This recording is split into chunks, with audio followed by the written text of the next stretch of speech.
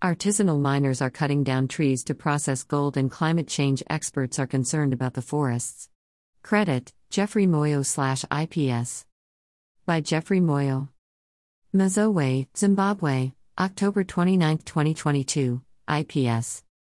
With homemade tents scattered about, hordes of artisanal gold miners throng parts of Mazowe village in Zimbabwe's Mashonaland Central Province, where they have cut down thousands of trees to process gold ore. Patrick Makwati, 29, working alongside his 23-year-old cousin, Sibith Mwendawa, are some of the miners who mine without a permit that have descended on Mazowe village, cutting down trees for processing gold. The two cousins said they are using the trees to process the gold that they mine, as they claim that they could not afford coal, which could have been an alternative for them. Illegal gold miners, like Makwati and Mwendawa, claim to only use wood when processing gold. Yet, while the cousins camp in the bushes of rural Mazowe and cook their meals, they have also switched to wood fire. "We depend on the trees we cut because we can't afford coal, while we also don't have access to electricity," Makwati told IPS. In Zimbabwe, a ton of coal costs $30 before transport costs are factored in, which illegal gold miners like Makwati and Mwendawa cannot afford. The two cousins, like many other illegal gold miners, solely depend on wood fire to heat up the gold ore. In areas like Mazowe, forests have already fallen, thanks to the gold miners, and now the areas look like a mini deserts. Forestry officials from the Zimbabwean government lament the constant loss of forests every year. According to the Forestry Commission here, this country loses 262,000 hectares of trees every year for different reasons. Illegal gold miners have been factored in as one of these.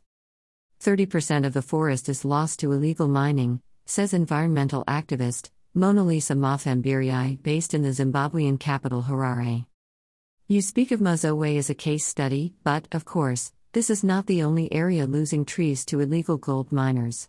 In fact, this problem facing our forests is widespread, as gold miners are all over the country where gold is mined, and trees have continued to be the casualties as gold miners cut them down rather carelessly, either for use when processing the gold or as they clear the land upon which they mine," a government climate change officer here, who said she was not authorized to give media interviews, told IPS. Even environmental campaigners in this southern African country, like Gibson Mawere, heap the blame on the artisanal gold miners for fanning deforestation in the country. Illegal gold miners are unregulated, and they cut down trees, clearing areas on which they mine for gold, and also they use firewood to then process the gold ore, because you should remember that these miners have no access to electricity nor coal to use in place of firewood, Mawere told IPS. As the blame game plays out, it may be years before a solution is found to stem the deforestation fanned by illegal gold miners in Zimbabwe. For the artisanal gold miners, the answer lies in formal employment. Without that, they say, forests may have to continue to suffer. Gold miners like Makwati and his cousin place the blame on the country's struggling economy. "If we don't cut the trees, we will have no money at the end of the day. We use fire from the trees we cut to process the gold ore before we sell pure gold.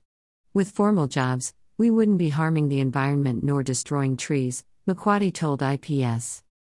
IPS UN Bureau Report. This content was originally published here.